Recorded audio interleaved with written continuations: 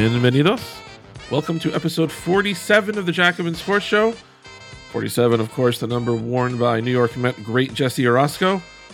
Amazing. 1986 National League Championship Series MVP, and the man on the mound when Marty Barrett, who had otherwise hit like 900 in that World Series, struck out to end it.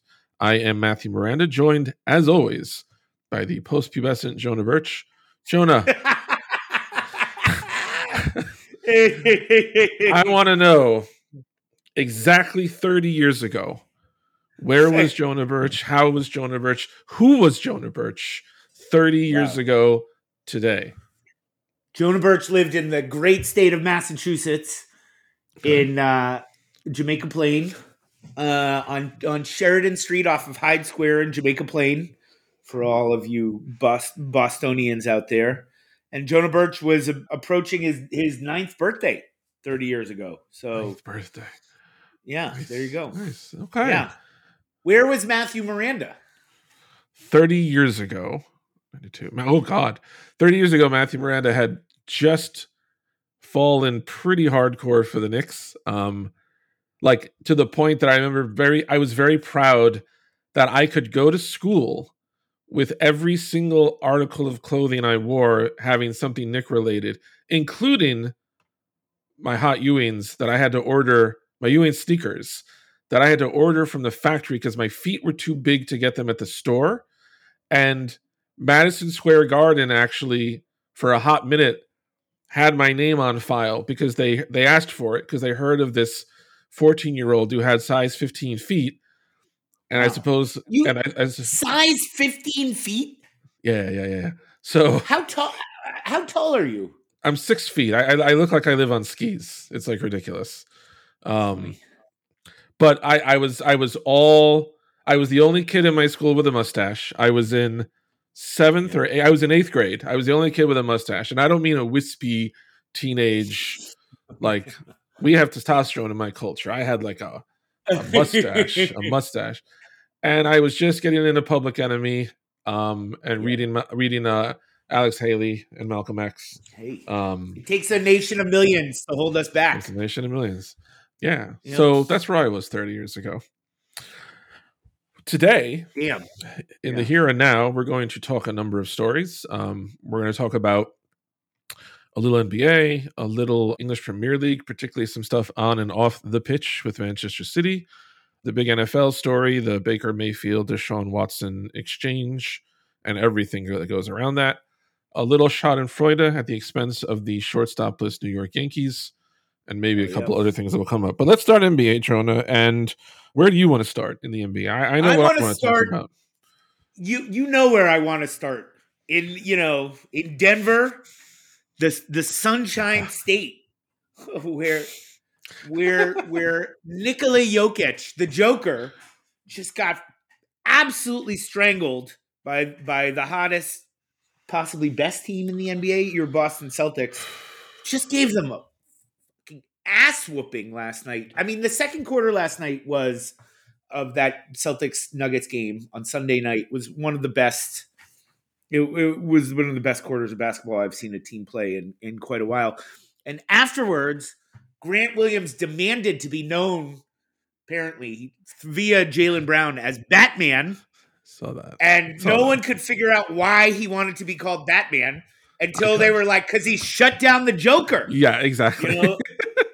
I've never liked Grant Williams more than when I heard that story.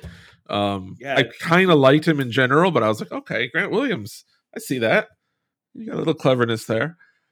I mean, I'll tell you this. Everything is clicking for that team. One of the underrated moves in terms of getting rid of Schroeder, and who was sent out at the trade deadline, is that Peyton Pritchard is hot. He's hotter than the sun from 3-point land. And it's clear that he, offensively, complements Jason Tatum so much better, so effective with his outside shooting. And surrounding Jason Tatum with shooters is so important for that team, offensively. And they are just, I mean, it seems entirely possible they're going to finish in the 2nd seed. Yeah, they have a shot. Yeah, 21-4, I believe, in their last 25.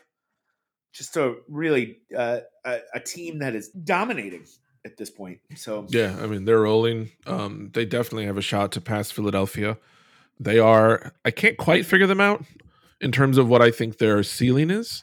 It did seem like in that for some reason that Denver game really brought the non-Celtic fan flowers. Like that night, everybody I knew was tweeting about how great the Celtics are. I would point out that this is not, the Denver Nuggets of full capacity, but Denver is a tough place to win no matter what. And the Celtics didn't just win there. Like as you said, they won convincingly. The defense is a beautiful thing. You've got scorers. they I just don't passed every test, recently. I mean, but last week it was Golden State they right, strangled, and right. anyway, Is there any team in the East that you think is definitely better than the Celtics? no, absolutely not. Nope. If Eric Adams flips around the private mask rules and Kyrie can play and Ben Simmons' herniated disc somehow corrects itself, are you worried about the Nets? Worried about? Sure. Yeah. But Yeah, I you mean don't the think net. they're head and No, shoulders above the Celtics? no, absolutely not. Definitely not. Phoenix? No, Anybody in the league? no. I mean, there. Wow. I mean, there's obviously. I'm not. It isn't that the Celtics are definitely. I mean, 538 has them. Mhm. Their rankings. The Celtics is the clear favorite to win it all by a mile. I don't think that. I wouldn't even favor them in a series with Milwaukee or Mm. full strength Nets team. But are they clearly worse, or the Suns? Are they clearly worse than any of those teams? No, no, they're Mm. not. And their defense is so good. And there's such clarity about roles now. The depth is emerging. I mean, they've managed to play Al Horford very few minutes the last couple of games, in large part because Daniel Tice is playing great suddenly once again. He comes back to the Celtics and he's more than he's beyond serviceable as a legit big option. They now have four, I would say, quality rotation big men: Horford, Rob Williams, Tice, and Grant Williams. And if you think Mhm. Grant Williams isn't a big man, you haven't been paying attention. I mean, he much more than Rob Williams is matched up one on one with with the biggest, with Jokic last night, with Embiid, right? Because of his strength and his ability to hold his position without fouling. The defense is just unbelievable. And what Yeah. they did to Jokic, who, whatever you want to say about Denver and Denver's limitations, with Jokic on the court, they're an Yeah. offensive. Yeah. They have a lot of firepower, and the Celtics are just steamrolled them, absolutely Yeah. steamrolled them, and made Jokic look terrible. So Yeah. so It's a remarkable story. I don't remember in my life a Celtic team that I know last year there was a lot of COVID stuff and a lot of injuries that explains I think their struggles last year. But they were about halfway through this season and just the same listless 500-ish team. And then since, now they're up winning at a elite historic rate, like 21-4.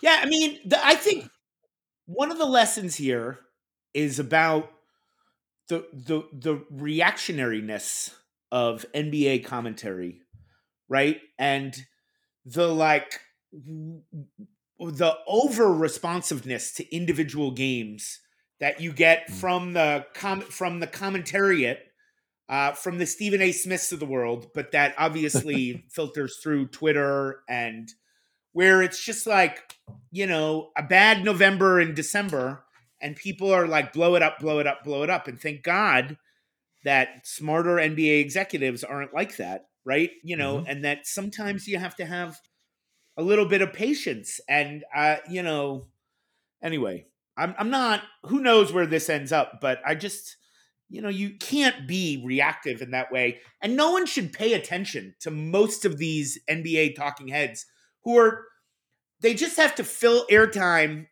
and or they don't know what they're talking about.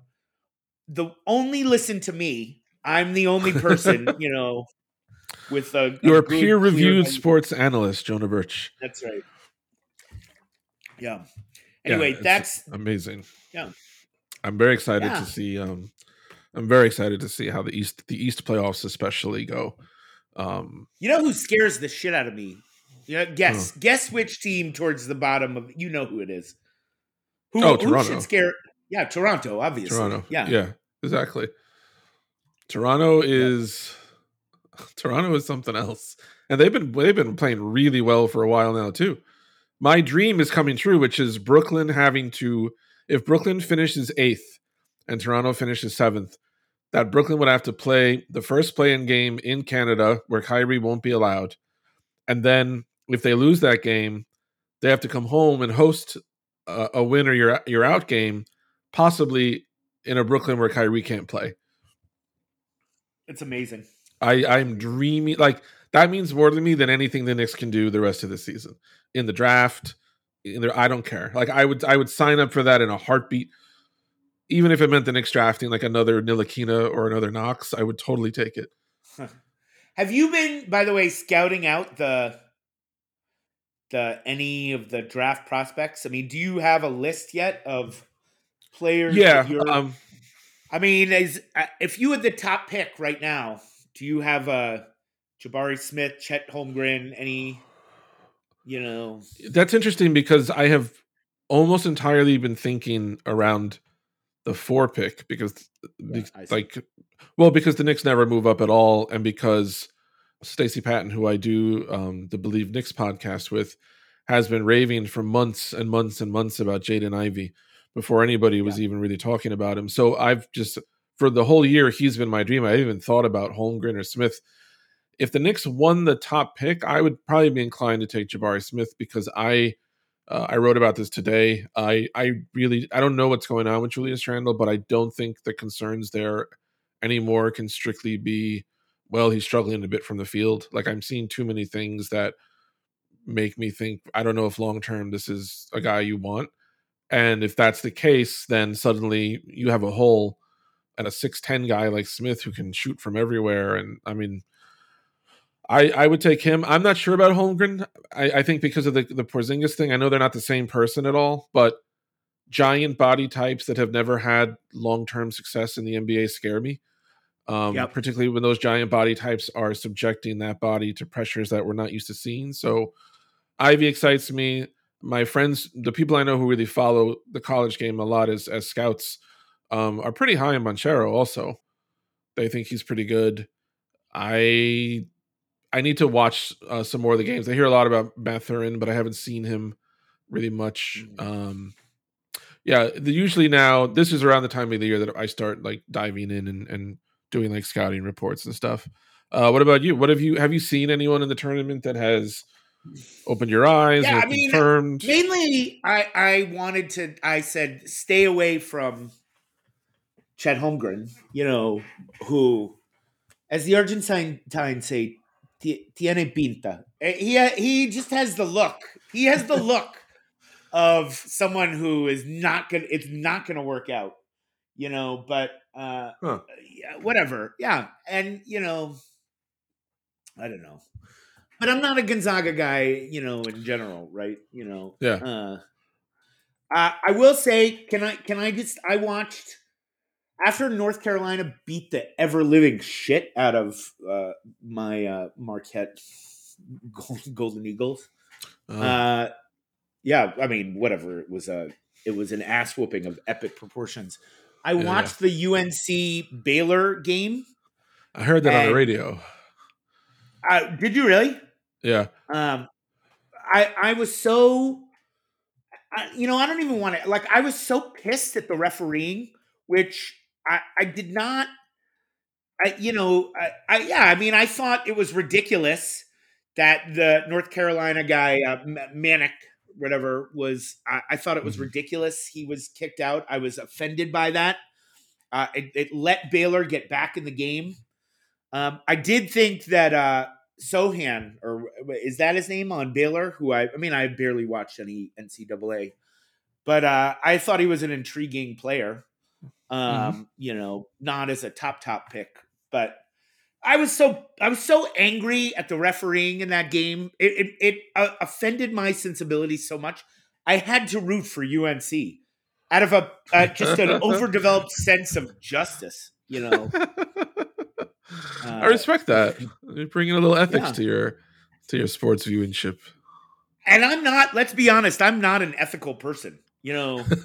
I'm deeply immoral, or They at really least had to push you amoral. far. Right. Yeah, Right. yeah, I respect yeah, that. I respect that. yeah. Are you Anyway, rooting for Mike Krzyzewski and his swan song? only if it'll make Jason Tatum happy. Listen, I actually don't give a shit about any of the college basketball at this point. I am actually. I mean, I'm watching because the tournament's been great so far, and it's such a it's a great Hmm. event. But Hmm. anything that will make Jason Tatum happy makes me happy. I just want him to be happy in his life, and that's all I care about. Be careful, John. I've been learning a lot about codependency, and that sounds a little. You want to be careful there. You don't want to get I'm codependent with Jason Tatum. I am codependent. I'm You can get. sad. How have you been learning about codependency? That's great. Is this through therapy? It is, in You know, fact, it is. wow, Um, nice. it's one of the there's apparently an abundance of psychological terms that I have always taken to be a very literal definition, and I'm learning that I was wrong about. And Yeah, I thought codependency was people who cannot like live without another person, but that's not exactly yeah. what it is. What is it? So it's more that you are someone. If you are codependent, you will constantly kind of subjugate yourself to trying to keep the other person happy, just to like keep them around. That is codependency. Okay.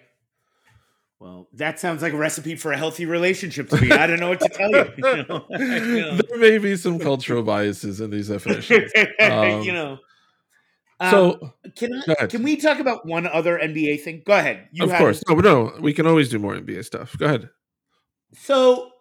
I want to talk about the Lakers, but more I want to talk about the show that I have not watched called Winning Time, which everyone is talking about. Yes, Yeah, made by Adam McKay, who's a lefty. He's made some wonderful yeah. films. It's based on the book by Jeff Pearlman. Right. Okay, so here's why I won't watch it. Is it true that Red Auerbach is the villain in this movie? I mean, in the show, and they paint him out to be a racist? Is that what's happening here? All I You know is know, that he's played by the great Michael Chiklis, who was the Commish and the Shield and the Thing he's and the very bad Fantastic Four movies. I the don't know really anything bad. else. I don't know anything else about it. I know Adrian Brody is Pat Riley. I know nothing about the show. Nothing.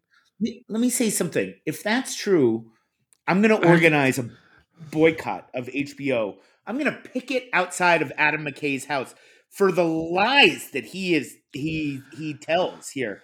And Jerry fucking Buss is the hero here. That's what's happening. I Unbelievable. I have to tell It you. makes yeah. I Go have to ahead. tell you that well, first of all, I don't. This is a very weird development, but I remember our very first episode with a guest. We had Dave Zirin in, and Right. the episode began with Dave and I giving you a bunch of shit about the Celtics, and he talked about the scene in Do the Right Thing when the Celtic fan steps on Bugging Out's shoe, and there's that whole exchange in Brooklyn between Bugging Out and the white guy. And I remember you like very effectively pleading your case about the Celtics having this unjust reputation for racism, given a very progressive, as good a progressive, origin story as any team in sports, and in the major sports, I would say, given um, their stance early on. I think Chuck Cooper was his name, was the first black player who the Celtics drafted. Yeah. The same Yeah. year, I think that Nat Clifton came out, and they hired Bill Russell as the first black head coach in all of sports. Um, so I have Yeah. to I tell you mean, that, they had the like, first black all black starting five, the first black yes, head coach. It's the first black player drafted into the NBA. That's right. yeah. All of that. Go ahead. So I read something recently. Again, it was It was about the owner back in the day who drafted Cooper because John Brown, is that Philadelphia's his name? Yeah. maybe Philadelphia's owner stood up and like publicly said some when he announced that they were drafting Cooper, said something, don't you realize like he's a black man, and the Celtics owner like defended the pick anyway. And I know from reading Joshua Mendelson's book, The Cap, talks about that same owner when Tommy Heinsohn was head of the players union, despite a lot of the player owner antagonism, like Heinsohn and a lot of like they really liked that owner. They really thought he was a fair man and a good Who was man. the owner? It wasn't John Y. Brown. That was later. Who was it? It was I have the book. I will find it. Before this episode ends, we Right. will articulate whoever this owner is. So I just read something this week again that made me realize like I feel like those comedians like Jerry Seinfeld will complain that like he can't tell you can't tell jokes anymore as comedians because people are so offended. And I think like fuck you, Seinfeld. And I realized like I cannot make jokes anymore about the racist ass Celtics because like I've learned Yeah. too much. I can't do it. No. I can't do it. Because you'd be a liar. A I would liar. be a liar. I would be defaming history and playing into some pretty nasty things. So there's something I've learned. Thank you. Yeah, and what was Jerry Buss, like a real estate magnate or something? That's what he was before he owned the Lakers? So. I believe yeah, so. I'm sure he's a wonderful, wonderful progressive guy. Yeah, owning all those, West LA apartment buildings or whatever. I'm sure it's just he's a real a paragon of woke virtue. I'm sure that's true. Anyway, go ahead. We're gonna move on because you're about to turn Jerry Buss into Donald Sterling. I'm gonna move on. Yeah, to yeah, a different I sport now. One story from the world of English soccer that I wanted to ask you about. Once again, we have another season of City and Liverpool coming down to the wire. City is only a point ahead, and the two teams will play in a couple of weeks, not only for the league title, but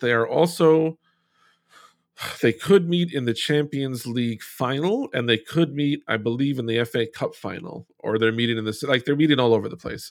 But the really interesting story this week coming out about Man City, particularly in light of the British government's recent actions towards Roman Abramovich. My God, I can't remember his name now. Is it Roman? No. Yeah, Roman. Yeah. Roman Abramovich being forced to sell Chelsea under sanctions because of his Russianness. While there's a conflict between Russia and Ukraine that Britain has gone against Ukraine. There was a story in The Athletic by Jacob Whitehead about Manchester City's owner, Sheikh Mansour, who is now under fire from the British government for meeting with Syrian President Bashar al-Assad. Mansour is the deputy prime minister of the United Arab Emirates. They are the first Arab country to welcome al-Assad since the Syrian war began.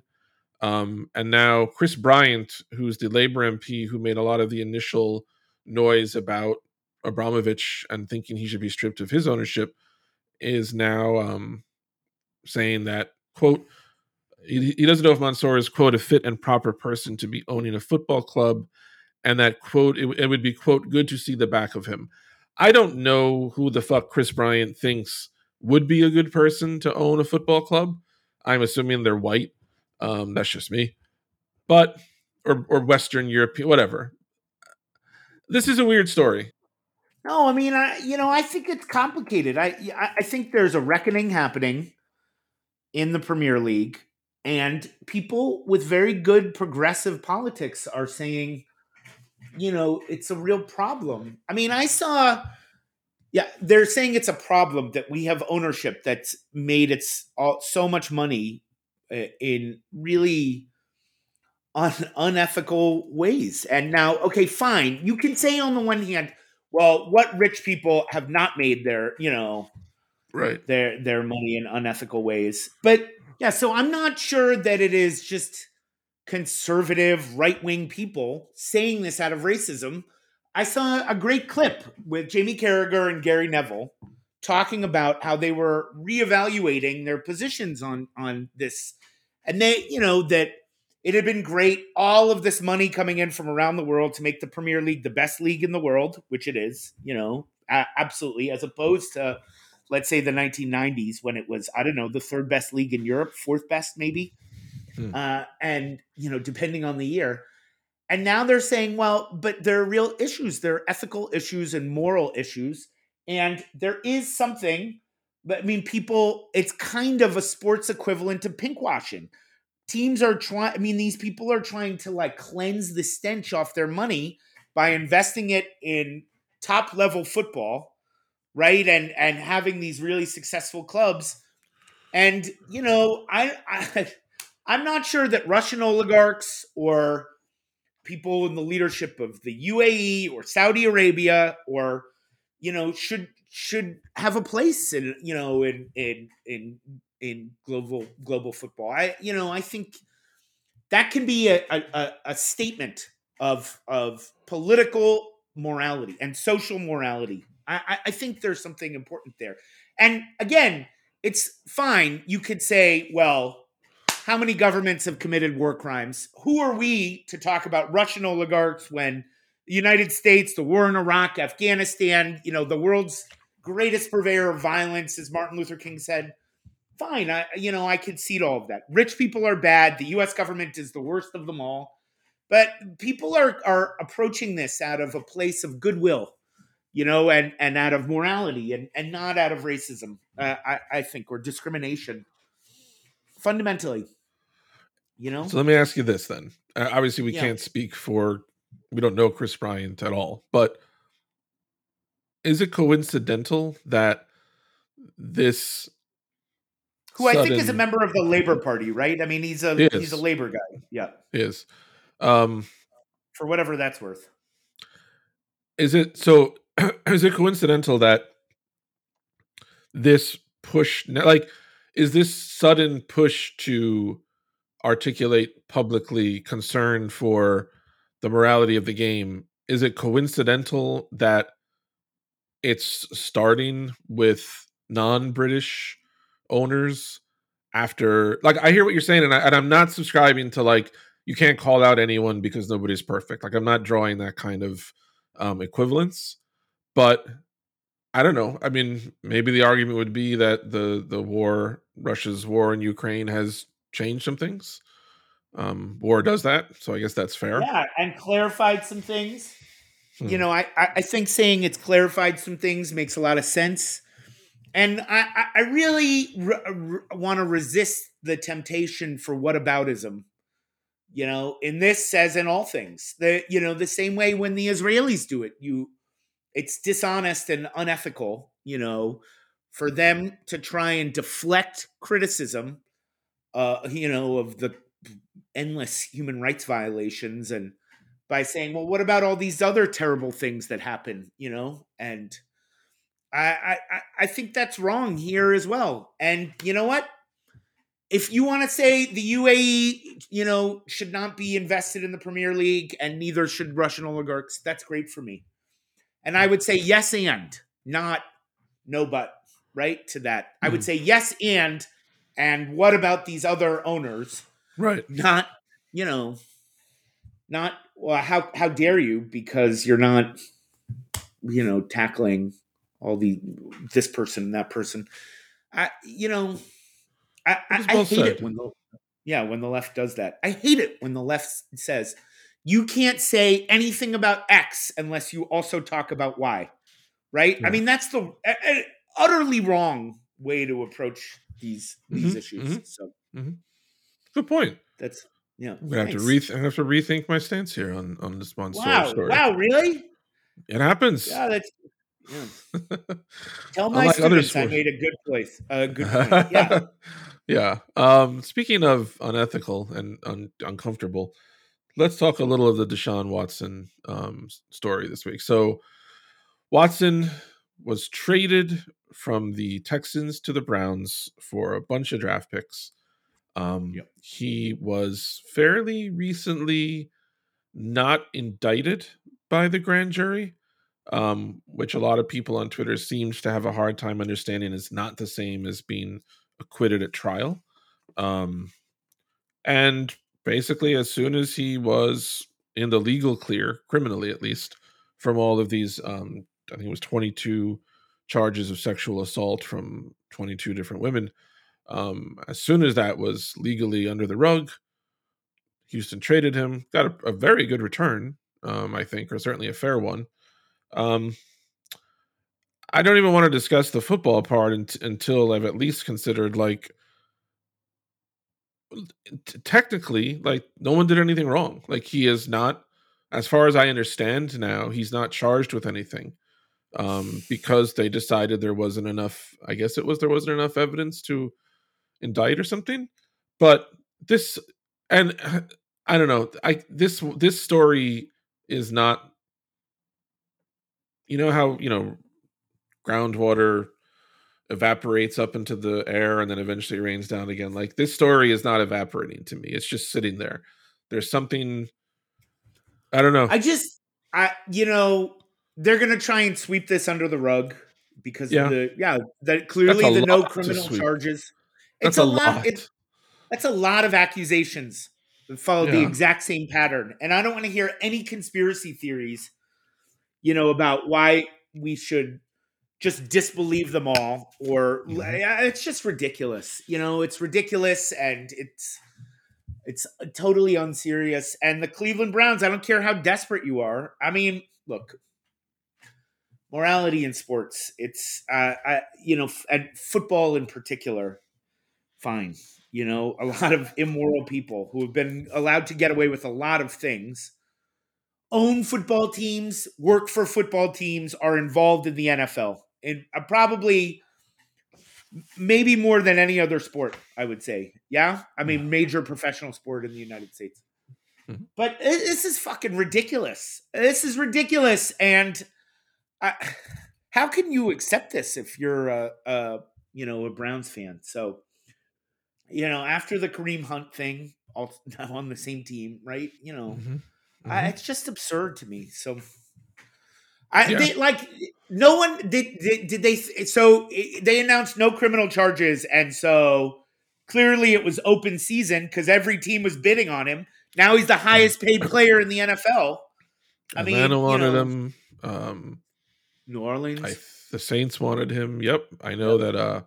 In the past, Miami had been linked to him. A lot of teams, and it's I don't fill in with whatever adjective you want to. It's blank that after all of this, Houston still got a pretty good return to get rid of him. Not that they're the heroes of the story, but so weirdly in a trade that involves Baker Mayfield. Mayfield is probably easily the most likable player in the deal, despite being a quarterback that can rub a lot of people the wrong way.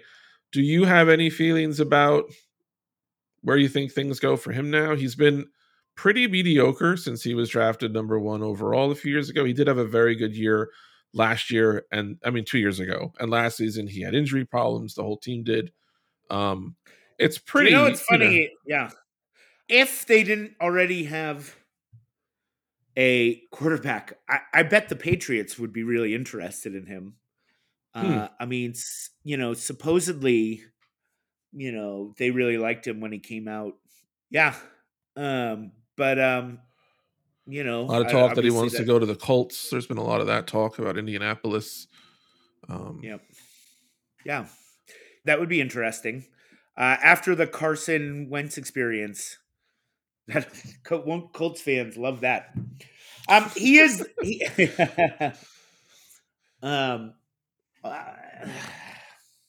What about the Jets? The Jets are still a year or two away from ruining Zach Wilson, so they don't need Baker Mayfield. Yeah. And the Giants still seem committed to Daniel Jones, and I don't think neither New York team would take him at this point, and I'm not sure that New York is a place that would take that guy anyway. He has problems with, the press in Cleveland. That's a different animal. I don't see that working for them at all. I hope he made a lot of money off those commercials. I was thinking about, so if Baker Mayfield's career kind of let's say let's say he never plays on a team that good again, and he lose, he's not the big public figure that he was. Brady Quinn years ago used to do a lot of Gatorade commercials and shit. And it always strikes me that like kids today you'll never see Brady Quinn and know that guy did commercials. I feel like that's going to be Nope. Baker Mayfield in like 5 or 10 years. Like people are But not going to you know believe what? that guy did commercials. But hey, the money has no memory. That's very true. I'm sure I mean, you know what? Whatever decisions he's made in life have led him to where he is, and he's doing okay. Yeah, yeah. He still Make that has. bank. Yep, he's doing all right. Yeah. Speaking of bank and what the hell happened to it, we're going to turn to Major League Baseball. And interesting this week, there were 2 excellent shortstops signed to 9-figure contracts. Neither one of those teams was the New York Yankees, who are in need of a shortstop. The Minnesota Twins kind of shocked the world by getting Carlos Correa on a good deal. It's a 3-year deal for $105 million, but he has an option after the first and the second year. Yep. And the Red Sox, your Boston Red Sox, Jonah Birch, signed Trevor Story to, I think it was 140, a lot of money. Yeah. 6 years, 140 million. Yep. Thank you. First of all, just as a Red Sox fan, are you concerned at all about a guy having the splits that he seems to between what he did at Coors Field and what he did when he hit on the road? Yeah. Yes, I am. Yeah, but people seem very confident that he'll hit at least. If he is a second baseman, that's what they're going to play him at second. Yeah, I read they're going to play Bogarts at short. Yeah, even though Bogarts is a much worse defensive player, but that'll be a hell of an offensive infield, right? Yep. Yeah. I mean, Devers, Bogarts, Story, and then I guess Dahlbeck at first. Yeah, I'm concerned about it. I mean, I wonder if it means Bogarts is gone. He's going to be a free agent, I think, after next year. The Red Sox top prospect is a shortstop. So, they have some young players coming up, through the minors. But yeah, I mean, they have a solid lineup for next year at least, right? So that's something. Yeah.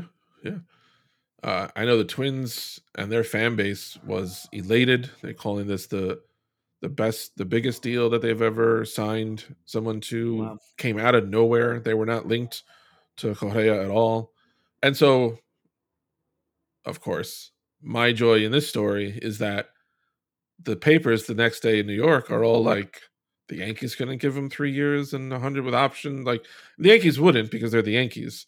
But do we pour one out, Jonah Birch, for your once feared tormentors in the Bronx? Yeah, do we pour one out for them?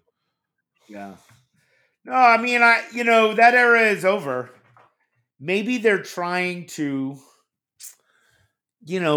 build something more sustainable, right? I mean, which makes sense to me.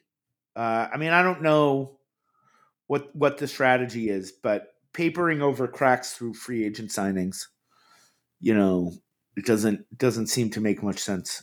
But does it feel to you like the Red Sox or the Twins are papering over a crack with these moves? No, but the Red Sox have more of a foundation, don't you think, than the Yankees do? I mean, I'm very confused by the Yankees. Very confused right now. I don't know what to call. I don't know what their ethos is anymore. I don't know. Yeah. I really don't know. Yeah. But I am not at all bothered. I'm enjoying it very much. Yeah, me too. It's fun. So it's good. It is good. Yeah. So let me ask you one last question for you today, Jonah Birch, which is, we'll take it back to the NBA. Who would you say is the greatest passer that you've ever seen? Not necessarily the flashiest, although it might be. But as far as the NBA, who would you say is the greatest passer you have watched in your lifetime? Holy shit, what a question. Tough one. There's no wrong answers. You got to say Marcus Smart is up there. No, I'm just kidding. Am I kidding? Sort of. Oh wow, the greatest It's Pritchard and passer. then Smart. Well, okay. What do we mean by greatest? I mean, look, was Jason Williams the greatest passer you've ever seen when he was on the Kings? He's got to be up there. In terms of flash, yes. I guess what I I mean mean, more is not. I mean more the greatest producer of points for his teammates. you know who I always loved was Andre Miller. I mean, I don't know. Andre Look, Miller, the was it professor. Magic Johnson? Yeah, yeah, the professor. Was it Magic Johnson? Is that the right answer? That seems Is reasonable. LeBron James anywhere on your list? LeBron James is a great passer. Is a great passer. Yes. I mean, in terms of this is what's so complicated about these questions. In terms of producing points for his team, I mean, he has to have some of the largest on-off splits offensively, right? Of any Yes. great player in history. He must, Yes. all those Cleveland teams, and then he was at his peak with Miami. Yeah, LeBron James is definitely up there. Would you LeBron say James is an amazing do you basketball think player. do you think passing is his best skill? Between shooting, passing, defense, let's say, what do you think LeBron's best skill Well, has been in over his? It's tough. It's obviously tough. And again, yeah, there's I no don't wrong know. answer. He might be leading the he might lead the league this year at 30 a game at age 37. Like you can't go wrong with any answer that you give. So, do you think he's obsessed with winning the scoring title? Is that the rumor, the story? Like, I don't think he's obsessed with it, but I think it's become a goal that he wants to hit. I don't think it's his driving, I think if he could sign up for one more ring or to win the scoring title, he'd rather have the ring. I mean, I think that LeBron James's greatest skill historically was finishing at the rim. Mm, Of which I'm at his peak. I never saw anyone who could finish at the rim the way he could. But mhm. how do you choose? He was such a great defender. And then, Yes, right, like you're saying, he was the focal point of an offense. Probably outside shooting was never his greatest skill, but he got better. Uh, you definitely. know, but yeah, I mean, he was a points machine, and then a defensive steamroller. Yeah, If he ends up as the the so all-time the leading reason the scorer. reason I'm asking this, yeah, he passed Yeah. Carmelo this week Yeah. to become second all time in points, only behind Kareem Abdul-Jabbar. So LeBron James, I'm gonna look it up right now.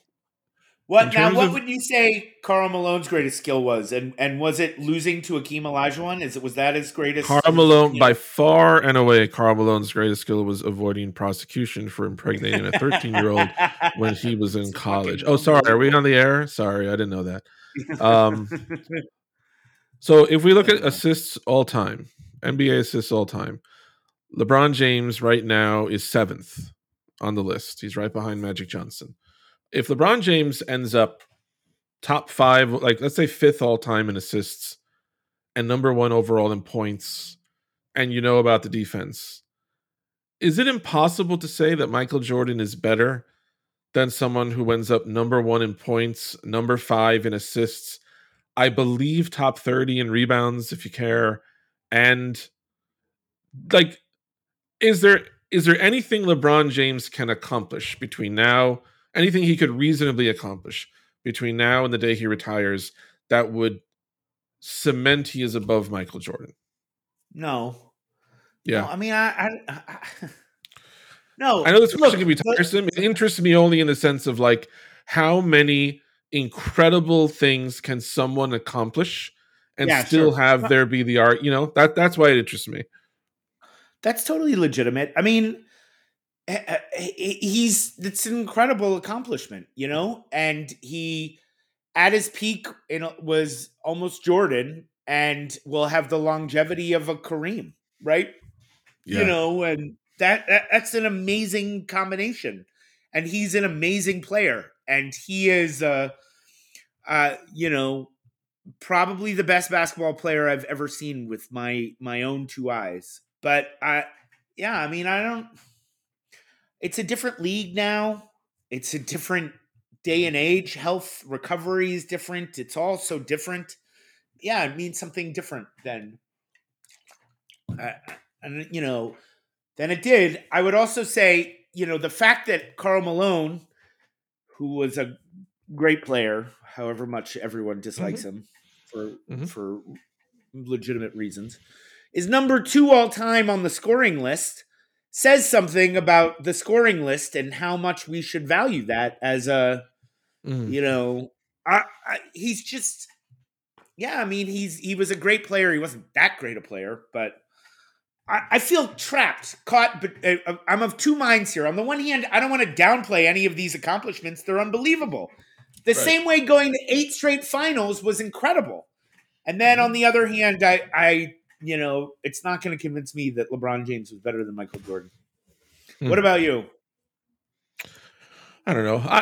I always root against LeBron's teams to win because I feel like he shouldn't need to. I don't think it should come down to how many rings he ends up with, given especially that he has 4 and everything else that goes with it. I'm just more intellectually curious as someone who lived through Michael Jordan's second half of his Chicago career, winning all the titles and everything. Like I was thinking about this earlier. The Kareem record is like, I remember as a kid when you would see like, okay, Hank Aaron is the all-time home run record. Okay, it's 755. So you would do the math and realize that if you played for 20 years, which is very, very rare, and if you hit 35 home runs every single season for 20 years, you'd still be 55 behind him. Like, it makes it seem, oh my God, like that's impossible. And to me, when I looked at the Kareem numbers, you would have to basically average 80 games a year for 20 years, which again, unheard of. And you'd have to score 25 a game every single game. Like, so the combination of, oh my God, someone has literally done something, and not like a Bonds fluky, like, okay, Brady Anderson hitting 50. Like, this is, I have to say, like you said, Kareem, like sustainability of Kareem. I literally, the only athlete I have ever seen in my life in a team sport excel to the degree that LeBron James has, and even this person comes up short, is Jaromir Jagr in hockey. He's the only person. He's the only one because he He was literally, never as dominant at his peak vis-a-vis the rest of his sport as LeBron was. He was a maybe great player, not. but come on, even when he was a goal scoring machine, like at the beginning of his career on those Penguins teams, Right. he wasn't the best player on the team, right? Was he? I mean, wasn't Mario Lemieux the best I would player say on that team? Lemieux. I would say Lemieux was, but I would say when Lemieux was out, with the he had a lot of back problems and the Hodgkin's lymphoma. When Lemieux was out, Yager took on, I think, even more of a role and still excelled. Though obviously, had a better time when he was playing alongside Lemieux. The thing that I find remarkable most in Yager's case is not, I'm not saying he's LeBron, where like LeBron has literally since the day he came into the league has been at the top and has been there for 20 years. The thing with Yager is more like he came into the sport when I was in junior high school and he literally retired like 3 years ago. Like, that's amazing to me. He wasn't at the top the whole time, but I had always thought people who he was relevant. He wasn't a kicker who kicks for like 30 years. Like, he was relevant. He was Yeah, he yeah. was always involved. So for LeBron, it amazes me not because it settles the question of LeBron versus Jordan, because I don't think there's ever an answer, but it amazes me in the sense of, like, first of all, to witness someone accomplish something that I literally never thought was possible. Like, LeBron's production doesn't make sense to me. And to recognize that someone can be that incredible for that long and still reasonably, to a lot of people, maybe not be above Michael Jordan, because that's how good Michael Jordan was. And then that makes me think, you know what? And I always think this when people talk about Jordan versus LeBron.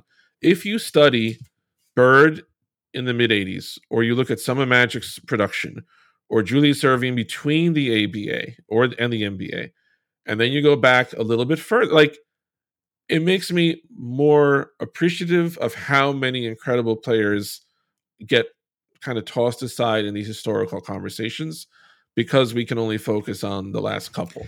Yeah, and just to say, I mean, Bird and Magic, if they were incredible. Incredible. Yeah, and today they wouldn't have spent they would have been in the league earlier, right? Yes. I mean, Larry Bird didn't come into the NBA until he was what, 23? You know. And imagine Bird with the medical, you know. Yeah. Yeah. Tatum just turned 24. Yeah. So it just is a different. And by the way, Tatum just passed Ray Allen for third on the, I think, all-time Celtics 3-point list. He just passed Ray Allen for third. Yeah, I mean, he's still he's behind, I believe, Antoine, and then behind Pierce. He's 1,000 3-pointers behind Paul Pierce. But yeah, I'm just saying it's you know, he's going to be on the Celtics presumably for this contract and at least one more after this, I suspect. And he's going to set all kinds of records. Anyway, I don't know. It's just a different time, is what I would say. So, you ever heard of a player named Purvis Short? Yes. I never heard of him till about a year ago. He played on Golden State in the early 80s. Averaged like 29 a game one season. There's so many like incredible players that nobody knows anything about. So I'm not going to follow that with the hoary. Like, I hate in sports media when people are like, they'll say shit like, oh, people don't give so-and-so enough respect. And meanwhile, so-and-so is $1 million athlete and you're the dumb asshole in the media who's not talking about this person. So I'm not going to play that. Can I read you Purvis Short's scoring and field goal percentage averages? Purvis Short can score, man. In 82-83, he scored 21.4 a game on 487 field goal percentage.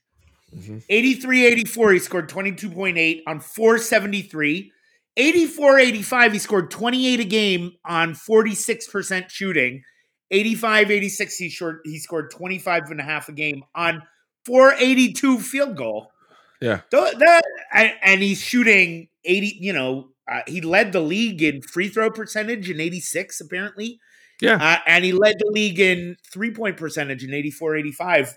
Purvis Short could score, huh? Nobody knows these people. When you were saying before, and I think a lot of people do feel this way, like Karl Malone. All right, like he could score, but like, was he that good a player? I'm pretty sure Karl Malone was all defense like 4 or 5 times. But don't. I'm just saying that like I think that gets lost to history.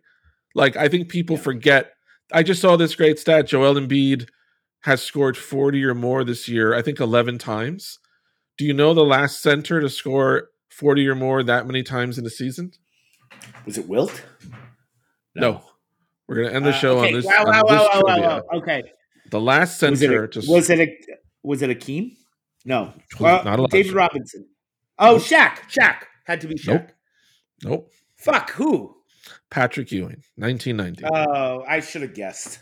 But that's the thing. Nope. Like, even I'm always on this soapbox.